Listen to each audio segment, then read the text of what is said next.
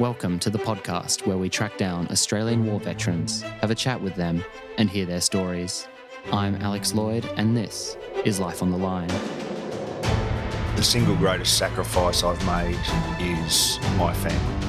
There were a couple of public beheadings. In order to kill them, you've got to be a little bit angry. Not psychotic, but just angry. We could look down the Frankfurt and see it on fire. Stuff blowing up everywhere. There will be no surrender. And then they had to fight an enemy in amongst women and children in those buildings. I could never not go back. They were my friends and they felt like family. She did say, "You've changed." A soldier put everything on the line to help one of our blokes. Welcome back to Life on the Line. On occasions like Remembrance Day over the past few years, we as a nation have commemorated the centenary years of World War I. Now, in 2019, we are past those anniversaries. So who should we focus on? What should we commemorate? Of course, this day still has an historical significance signifying the end of the First World War, but that's not the only era of service our thoughts should be confined to. I think now we've reflected heavily on the past, we should look towards the present of our current veterans and their future. In that vein, I've brought back on the podcast 3 previous guests. I did record this conversation in July 2018, and partly due to a large backlog of episodes, it has taken until now to finally be released. But given the sentiment I just expressed about commemoration, I think it's been worth the wait. This is my conversation with 3 Australian veterans about what it means to be a veteran today.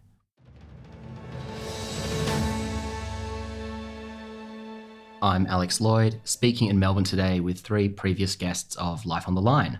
Cassie Collins, welcome back to the show. Alex, thanks for having me again. Back on the podcast is Dee Cherry. Hi, Dee. Hi, Alex. And also here is Aaron Davis. Welcome, Aaron. Hey, buddy. Good to see you again. You too. Thank you all for coming back on the podcast.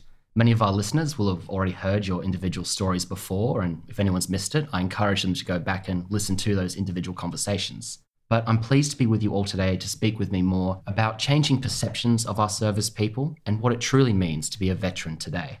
To start, think back before you all joined the forces, even back to when you were kids. Do you remember what the words soldier, sailor, pilot, and so on meant to you?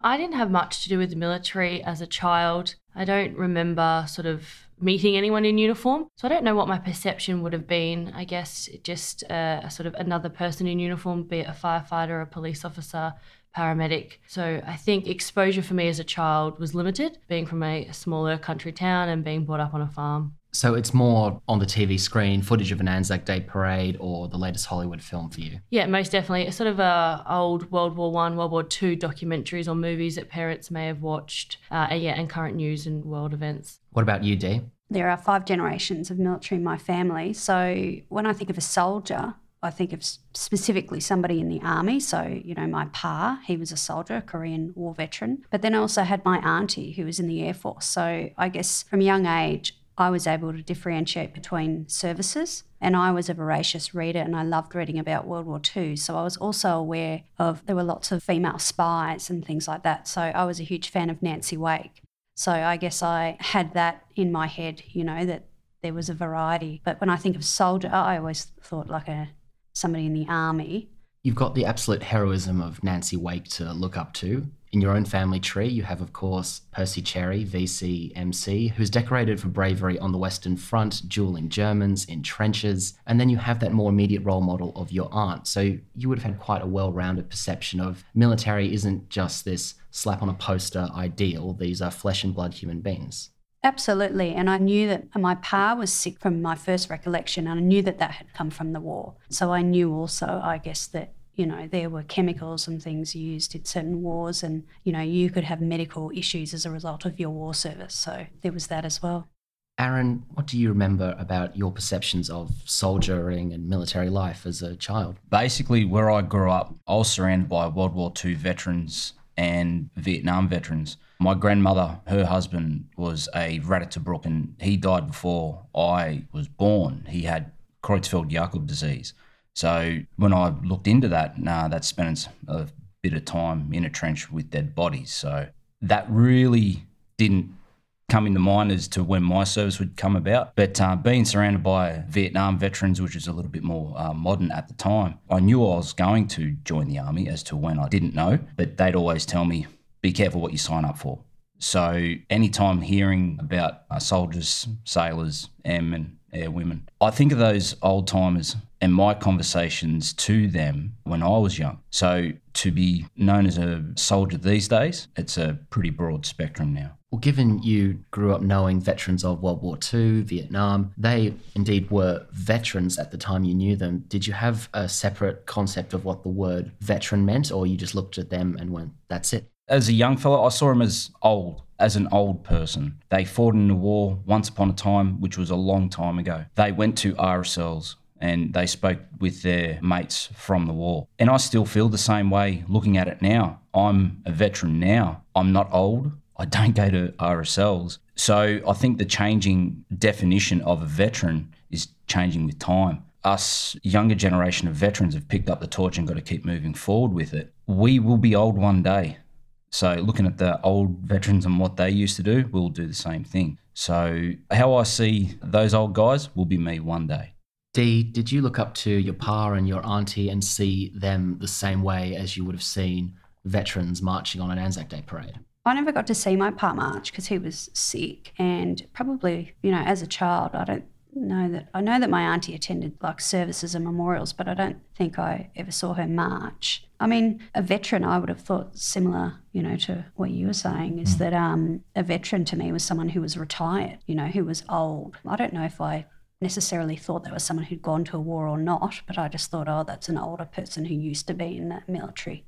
And Cassie, it's just a label for old people for you back when you were young? Yeah, definitely. It's, again, same as Dee. I thought it had to be a retired person who had seen service in World War I and World War II. That was my early days, like 7, 8, 9-year-old Cassie. And then the older I got, I realised there was other wars, not just the two big ones. That, there's the Korean, there's Vietnam and all the others. So I was like, okay, well, that also encapsulates veteran. And then again, the teenage years, and you start being a little bit more aware of your surroundings. You realise veterans now include places like the Middle East, Timor, etc. So I guess veteran for me has grown as I've grown and matured and learnt more about the world. Now I'm a serving veteran. I see that you don't have to be retired, you don't have to be old, and you don't have to have served in World War I or II. So it's evolving for me personally. And I think at a slower rate, it's evolving for Australia as a group. We'll come back to the meaning of that word. Before we continue, can we briefly recap for our listeners each of your service histories, for you to history to date, and Aaron from when you joined to when you got out? So I enlisted into the Australian Army 14th of September 2004. Upon discussions with a few of my mates that were hanging around me at that stage who were all infantry, they got into my ear and said, hey, go and be a grunt for a bit. It's fun. You get to shoot stuff, blow stuff up, kick doors in, all that stuff that you see in movies. So upon completion of Singleton, we were posted to 6th Battalion in Brisbane.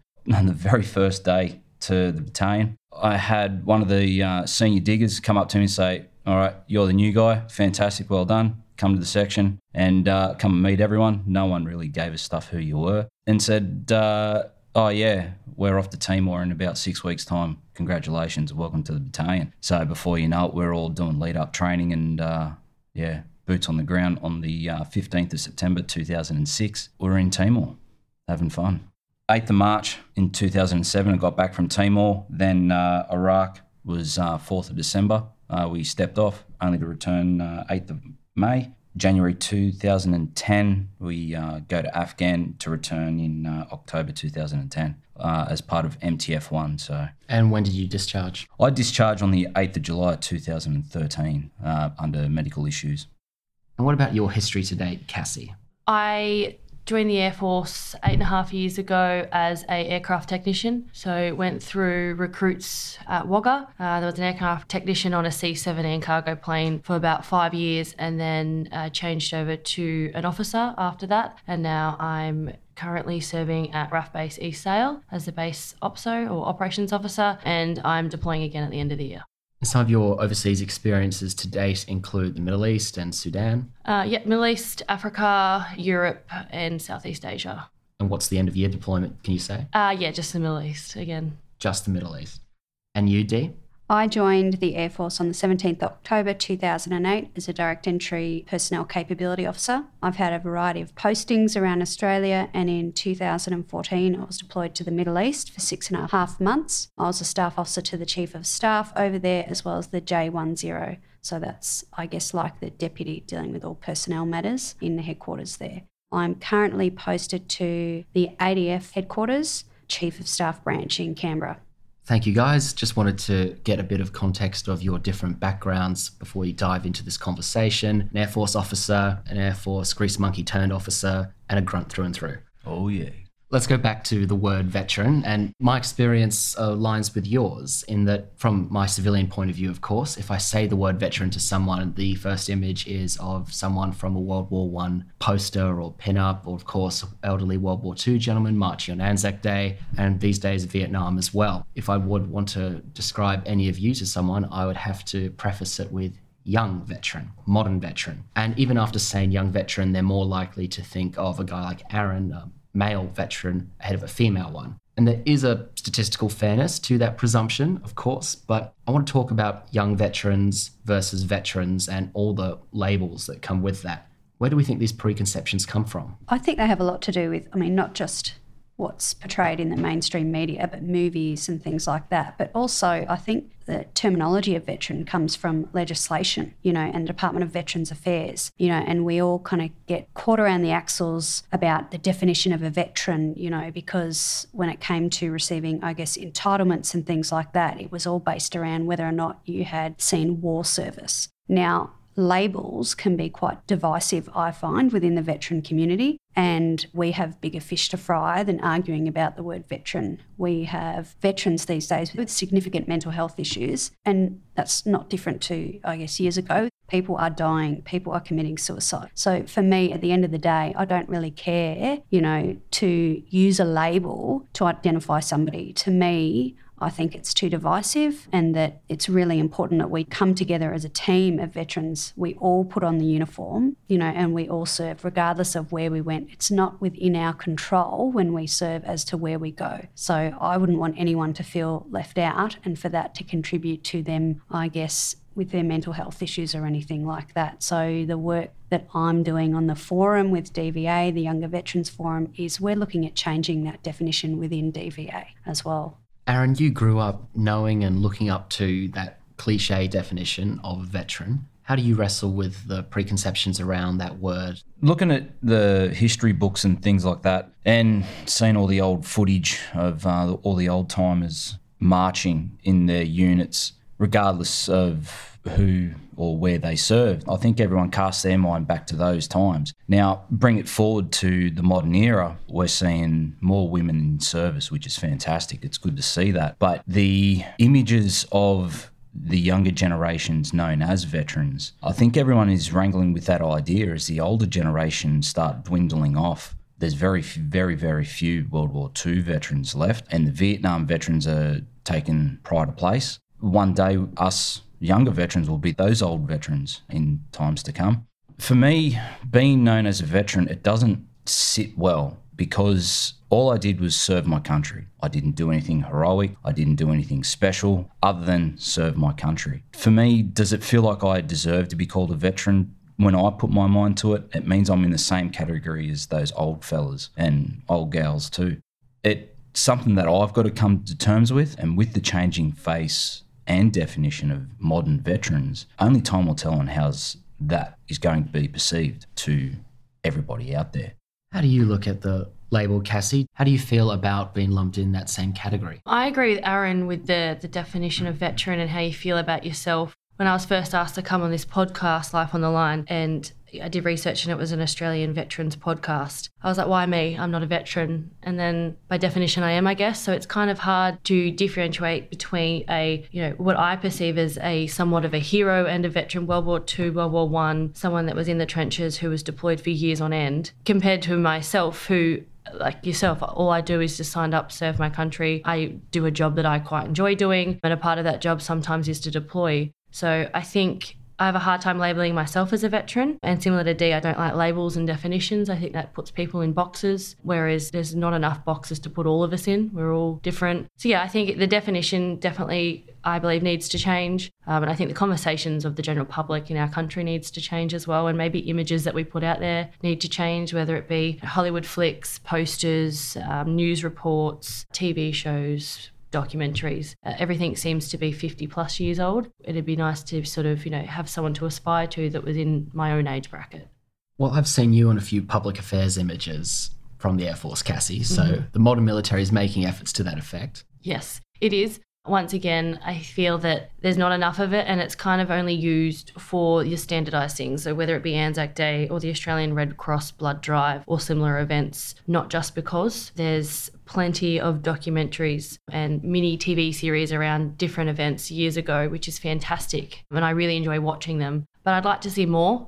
I've never watched anything about Timor. I've never watched anything about any of the Middle East campaigns or areas of operations over there. So I think it'd be kind of nice to see a modern day current or ex-serving something or other portrayed in mainstream television. Yeah, I have to agree. I think, I don't know if either of you remember, but when that photo series was done in the US where they took a photo of like a younger serving person in their uniform in the front of their mirror at home getting ready, and then another photo of them out of their uniform in their everyday get-up, whether they were going out for drinks or dinner or something like that. It's really just to break down those barriers and those myths. Imagine if they took something like that and they did a bit of a documentary where they followed, say, somebody like Cassie or somebody else, that's a younger veteran, where they showed them in their workplace in their full uniform or doing something that was really military, for, I guess, the community to see. And then they showed them in their everyday life, like picking their kids up from school or something like that. I would watch a documentary like that. I would think, that'd be really interesting, because we all have a life and an identity outside of the ADF, and I think that would go towards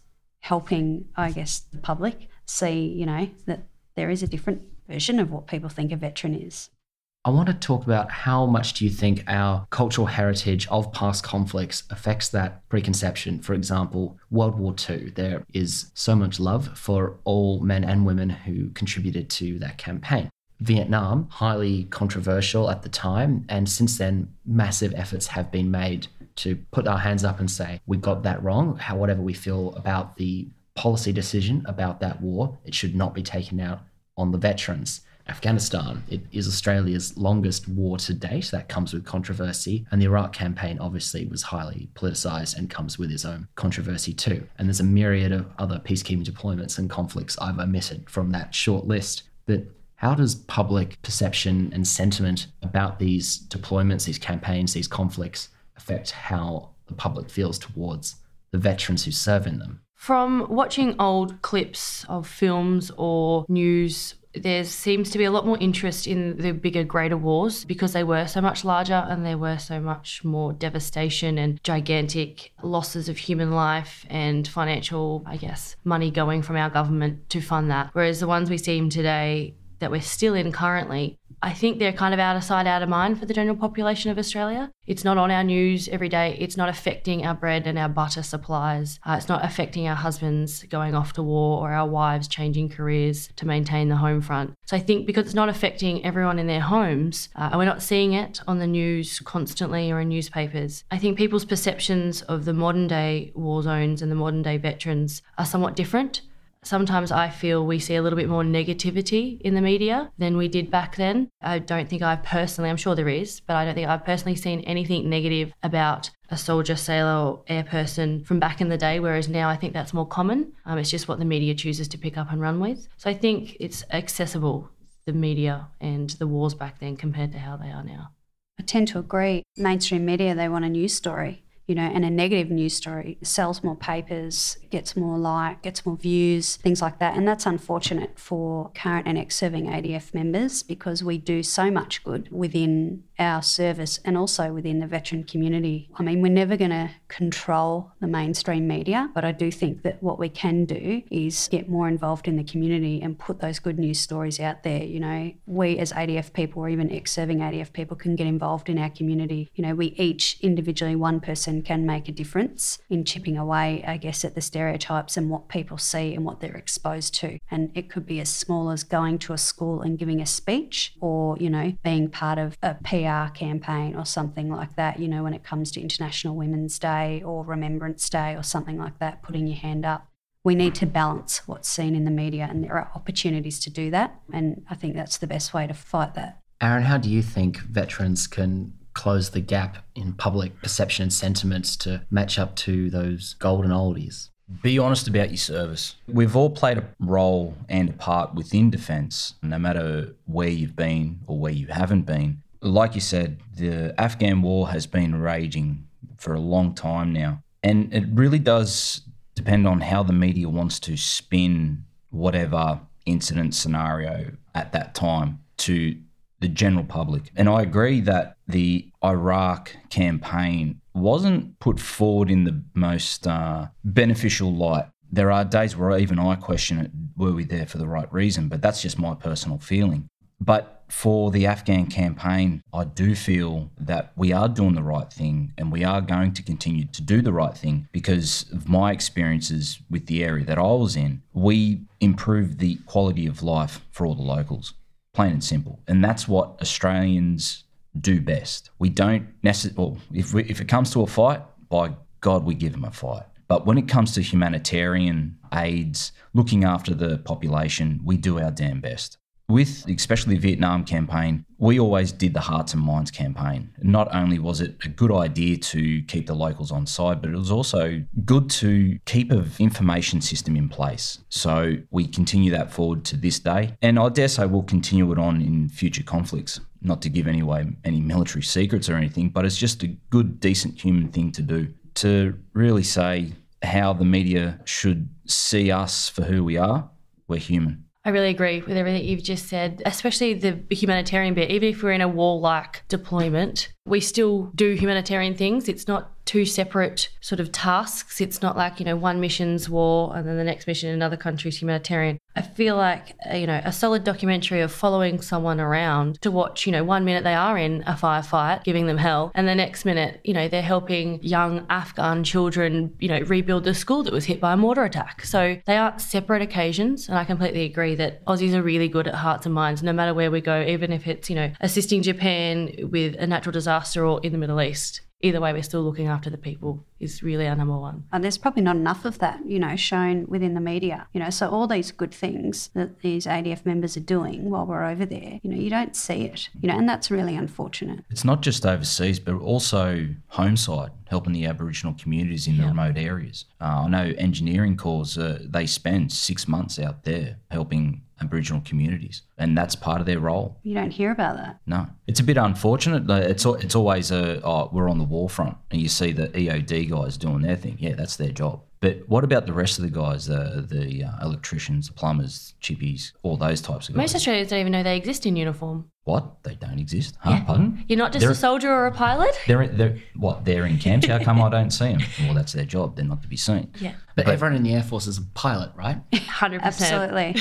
Well, where's Maverick and Goose? Right here. Different versions. Oh, damn.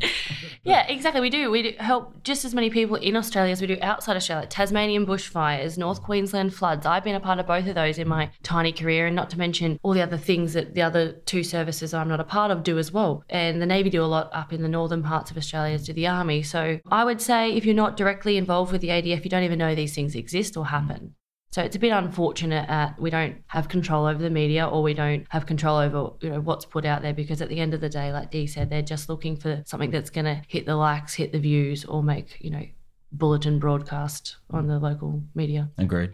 I mean, look at the Navy. The Navy have made an incredible impact on stopping the transport of illicit drugs through, all the different areas around the world. Like, that's amazing. Some of the, drugs that they stop. Yeah, massive hauls. And you think of the devastation to local communities that drugs can make, and the Navy's at the forefront of stopping that. Because not to toot my own horn, but Australia's #1 veterans podcast cannot be enough to get these stories out there. This is covering a fraction of our service people, and we're not on a mainstream channel broadcasting to the entire country, I wish. So we need to find ways to get these stories, these perceptions out there, this knowledge out there. Like I've said, I'm a civilian. Some of the things you just talked about there, I was aware of. Some things I was only very vaguely aware of and don't know any details about because it's not communicated to me, the general public.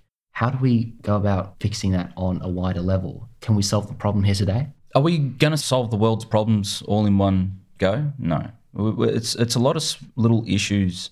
As long as we keep ticking off those little issues and getting the right information out there, it will give a good light regardless on how it's spun by the media. We always want to think the best of any individual, even in service, in the military or your first responders, so your AMBOs, your firers, your police. Everyone's going to hate the police because it's the job that they do because they've got to maintain discipline within the community, but it's still their job. But if you get into trouble, who are you calling? It's not the Ghostbusters. You're calling the police for help. So saying that, there are a few bad apples within any of those services which tarnish the rest of us. As long as the rest of us are towing the line and providing that good foot forward, I think at the end of the day, it will be fine. We've just got to go through those rough times, especially in some of these negative issues that are coming out through the media. How they get a hold of that information, I'm quite dubious. But the good work that all the services do are there. Even with people listening to this podcast, share it amongst your friends, family, and the likes of that. It's going to be a slow race, but it's going to be a race nonetheless. And I think it's not just us as ADF members, employees, people like Life on the Line, you, Alex. I think it's the general population, like our neighbours and the people on our netball team and the people at our grocery store. People have to want this information. They will have to want to learn more. So if they don't want to learn more, the media's not going to put more out, where the Australian Defence Force is not going to put more out. So I think it's, if people take a vested interest in us as an ADF and what we do, whether it be at home or away, I think if there's that need for information, it'll be supplied. So I think it's a 50-50 of how we change it and get more out there, people needing it versus wanting it. I agree. I mean, if you know somebody, like Cassie was saying, that's your neighbour or something like that, that has served or is serving, go ask them about their service, educate yourself, find out more about what they do, what's happening in the ADF at the time. Go along to a Remembrance Day ceremony or Anzac Day march. Go to your local RSL and see if they're doing a commemoration service. Because that's an opportunity to, I guess, mingle with current and ex-serving ADF people, and they'll be more than happy, to explain what's going on and what their service was like Just and something like that. Just to one you that. on that one, Dee. An RSL is not the poker machines and it's not the front desk, it's the sub-branch. Go and talk to the sub-branch members. If you don't know what a sub-branch is, it's a small group within the RSL that helps veterans with their advocacy services and DVA claims and whatnot. Ask them what they need help with, not do you need more poker machines or anything like that. Because once upon a time, the RSL wasn't about that. It was there for the veterans, for all services. So hopefully one day we'll see the RSL come back to its former glory. I think some of my best Anzac Day moments or memories from the last 8 years of Anzac Days I've been in uniform or before that are the chats I've had at the RSLs. Oh, yeah. It's not the poker machines, it's not the drinking. Sometimes it's the two-up.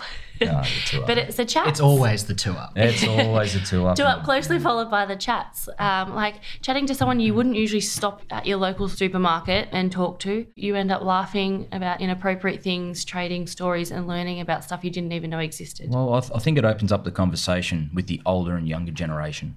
I am with the Veterans MC and I ride quite frequently with them. I see them every Friday. And we've got a lot of Vietnam vets within them. I love chatting to those old fellas because it's the exact same story, just a different timeline.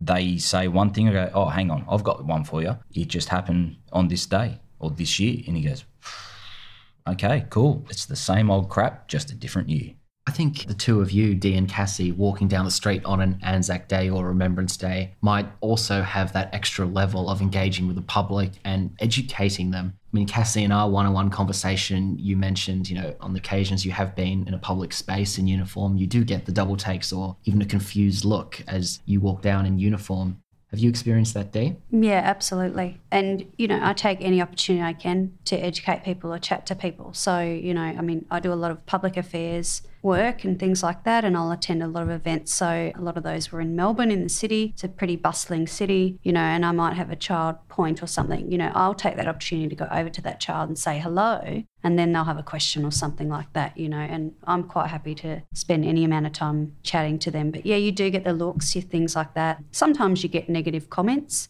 I'd say more often than not, it's like on Anzac Day when it comes to medallic recognition. Are those meant to be on the right side of your chest? Yeah, It's my favourite one. Yeah. You know, so without fail, nearly every year, most females would experience something like that, being questioned about their medals and whether or not they're their medals or they're medals of a relative. But in saying that, so do young men. So, I mean, it does happen predominantly more to females. But yeah, young guys might get the same comment as well, because we just are not the stereotypical, I guess, look of what somebody perceives a veteran to be. And I just take that as an opportunity to educate that person and say, well, actually, they're my medals, and here's what they relate to. Yeah, I agree with you completely on that one, Dee. Last year's Anzac Day, I got challenged at my local dawn service. I got asked, are you sure that they're yours? And I said, well, I think 10 years. I think they're mine. I think I've deserved them. What have you done? I had to step it back just a fraction before I let rip onto this guy who knew enough to get into trouble, but not enough to get out of trouble. He started a line of questioning and I... Was this a civilian or Yes, this is a civilian. The way he was asking these questions, because I had my daughter with me, I had to play nicely. Any other circumstance, I might have berated him just a little bit, because it's not the day to start asking those types of questions. If you're wondering what those types of questions are, is what Dee just covered off on. Are you sure that they're yours? Shouldn't they be on the other side of your chest? That type of attitude. Ask the question. Thank you for your service. Tell me about your medals. Exactly. Make no assumptions. That's the first thing I say is just don't assume anything. If you're unsure, just ask a question. Nobody will get offended. Just instead of saying, are they your medals, just say, can you tell me about the medals? And then somebody will tell you, these are mine or these ones are my relatives. So just for our listeners, I guess, if they're your medals, you wear them on your left side closest to your heart. Medals worn on the right side are those of a relative. You can only wear them on the left if they're your own. Yeah, completely agree. And at times, Anzac Day can bring the worst and the best out of people, but you do get the chance to see a lot of imposters, and they stand out like sore thumbs, especially amongst the veteran community. Some things just don't make sense in a medal rack. You can smell it. Oh, yeah. You can also Google it. Yep. So before confronting someone, maybe get your facts straight. Yeah. And then, like Dee was saying, ask questions, not accusations. Yeah. You don't want to be looking like the fool on the day. It's embarrassing and it's disrespectful. It's very disrespectful. Just thank the person for their service. 99% of people will not be fraudulently wearing medals. If they're wearing them on their left side, they're their own. And, you know, and there might be a lot of emotion, pride, sadness behind those medals, you know, so coming towards somebody with an accusatory tone, you don't know what Anzac Day brings up for that person. So, you know, you wouldn't want to have a negative effect on them. So I think just ask them about the medals, thank them for their service. That's the first thing that comes out of every American civilian's mouth is thank you for your service. What do you do? Where have you been? Whereas here in Australia, I find it almost the opposite. I never expect any sort of recognition. I never enlisted for the recognition, but with the Americans, and I chat to, I still keep in contact with my American mates, and the first things that come out of their mouth is thank you for your service. I say, hey, dude, you don't need to say that every time. No, it doesn't matter.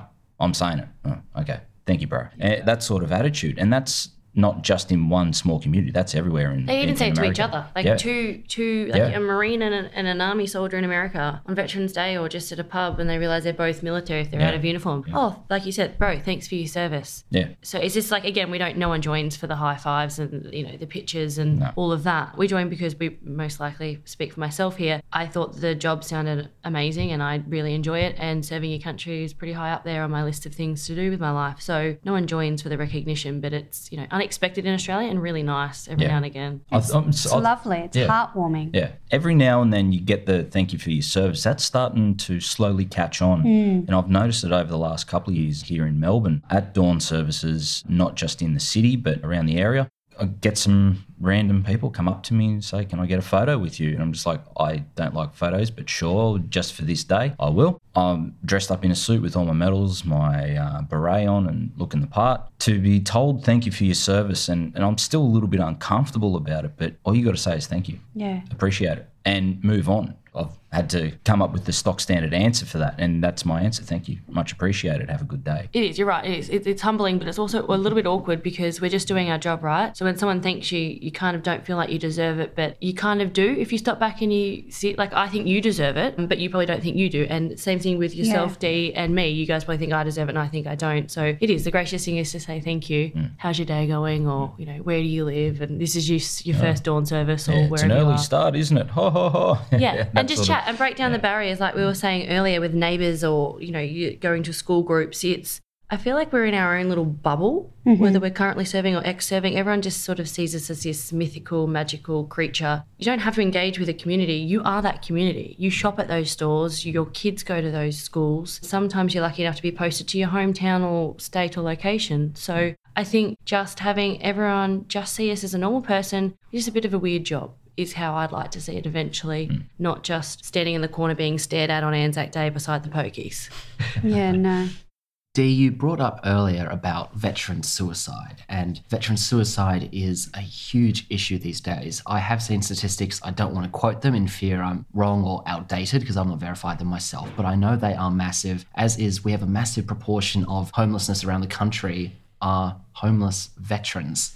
What kind of effect do you think these presumptions and misconceptions about the work currently and recently serving ADF members is contributing to that? I think that, like we talked about before, labelling people, putting people in boxes, focusing on the word of a veteran, things like that, it's destructive. If somebody, you know, is struggling mentally, you know, that affects their self-esteem, their self-confidence. To then have to go online and listen to people debate the term veteran who aren't even in the ADF, and then especially people who are in the ADF, people can be copying it from all sides. That just erodes at someone's sense of self and their self-confidence, and it is counterproductive, it's unhealthy. So I think that these definitions and these terms of veterans, they're not important. What's important is that we all put on a uniform at the end of the day. We all signed on that dotted line, not knowing at that point in time where we would go, where our career would take us, whether we would be deployed, whether or not that deployment would be war service, whether it would be peacekeeping, what we might experience on that deployment. We didn't know, but we all signed up. We're all one team. And I think that's what people need to remember. And we're not helping our mates when we are entering into these debates and making negative comments this way.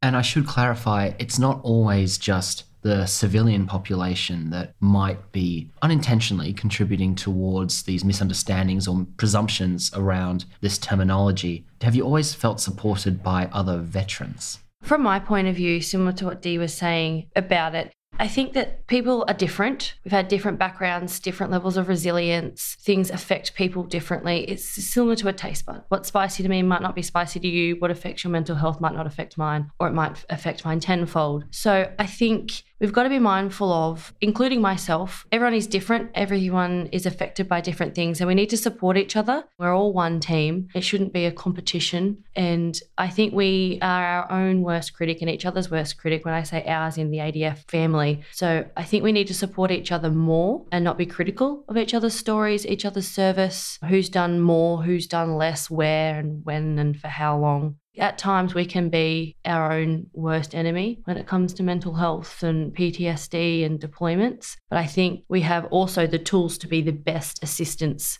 for people that are affected by their service, because I can say, look, I haven't been through what you've been through, but similar, so I kind of understand. So I think from the inside you can provide more help than you know you can. What do you think, Aaron? I think because defence and the individuals that serve within defence, we're all of a very similar mindset. We all strive for perfection. If not, we want to get as close to perfect as we possibly can. So we want everything to be a well-oiled, slick machine. And if something isn't running right within that machine, we have a tendency of really turning on it to make it unwanted or just get it gone, because you don't need that sort of drag on the system. Whether if that individual is having a bad day, a bad month, or a bad year because of whatever personal issues there are. Because the defence lifestyle is not an easy lifestyle. It expects so much of your time. You have to be selfish. With the infantry, it's duty first.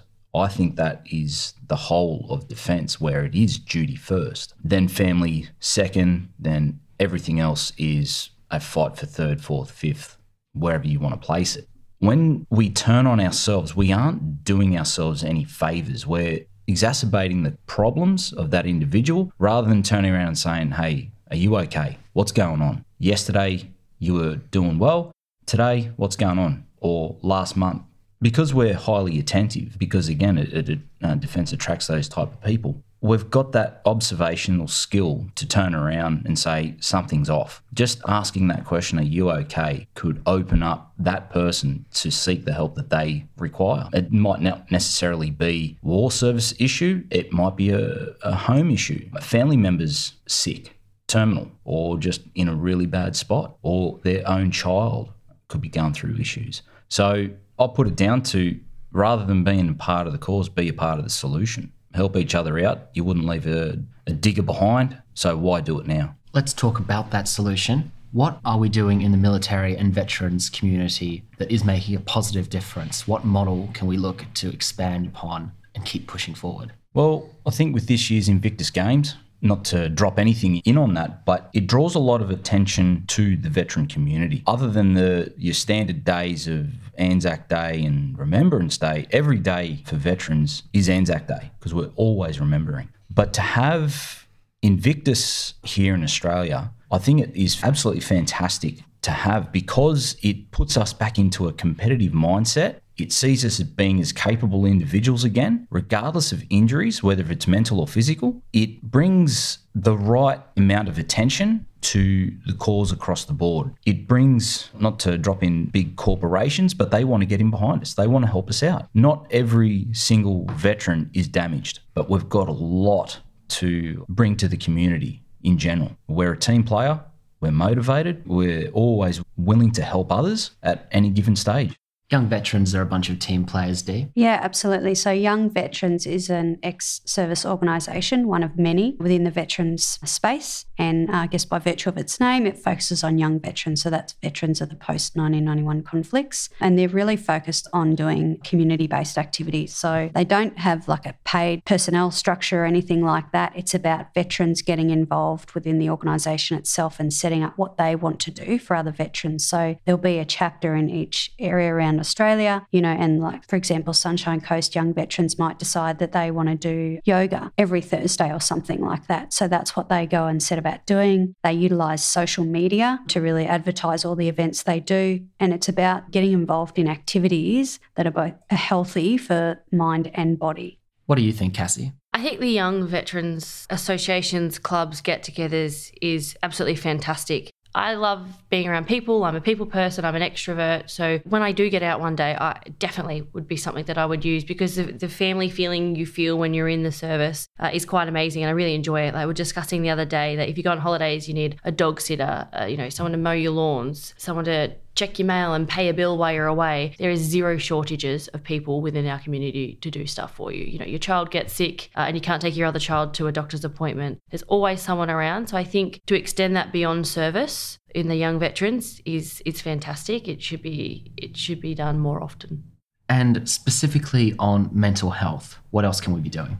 Defence is doing a number of things within the three services to focus on welfare and specifically mental health.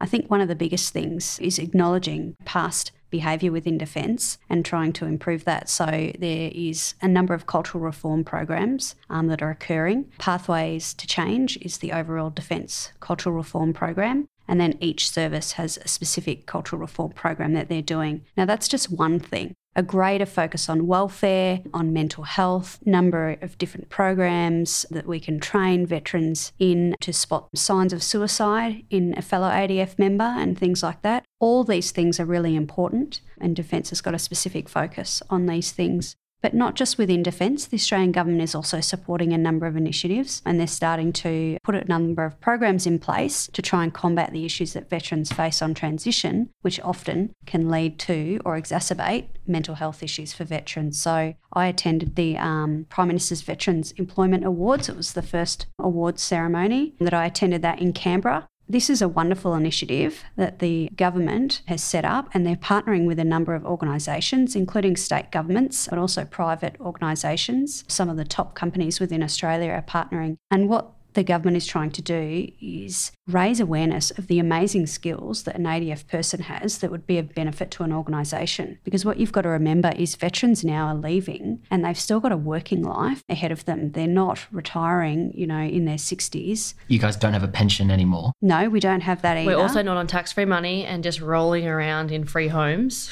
That's right. do. We sometimes have 2 or 3 entire careers after. Absolutely, and just because somebody, and like we talked about before, not all veterans suffer from PTSD. There are some veterans with mental health issues and there are some that aren't. And some veterans who have mental health issues, can overcome those mental health issues and can be a really productive member of society. We bring so many skills to the table for an organisation. We are so focused as team players. We learn from day one, it's not about you as the individual, it's about the team. Everything we do is about the team. That's an amazing attribute for any organisation. So having something such as the Veteran Employment Awards, it puts a positive focus on veterans that have left the service and done some really amazing things within organisations and been nominated by their employers. And it also shines the light on employers that are committed to helping employ veterans within their organisations. So the more focus on something like that, the more veterans realise, okay, well, this is a potential path for me outside of the ADF. I would feel safe going to this organisation because I know that they have policies or procedures in place that support ex-serving ADF members and that they are appreciative of my service and the skills that I bring to the table. Cassie, Dee and Aaron, it's always a pleasure and I'm delighted to have got you all back on Life on the Line to talk about these topics. Thank you again for your service and for your time. Thanks, Alex. Thank you, Alex. Thank you very much.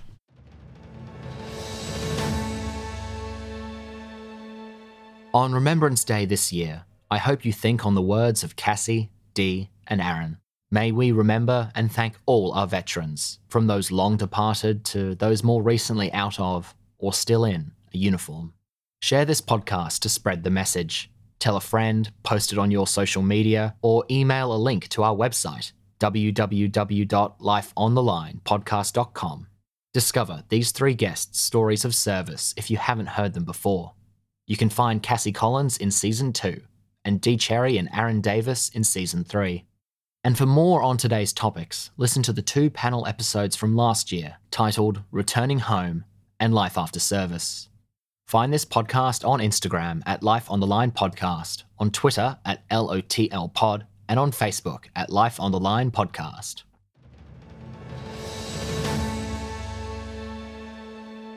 Life on the Line is brought to you by Thistle Productions. Artwork by Big Cat Design, music by Dan Van Werkhoven. Thank you for listening, and lest we forget.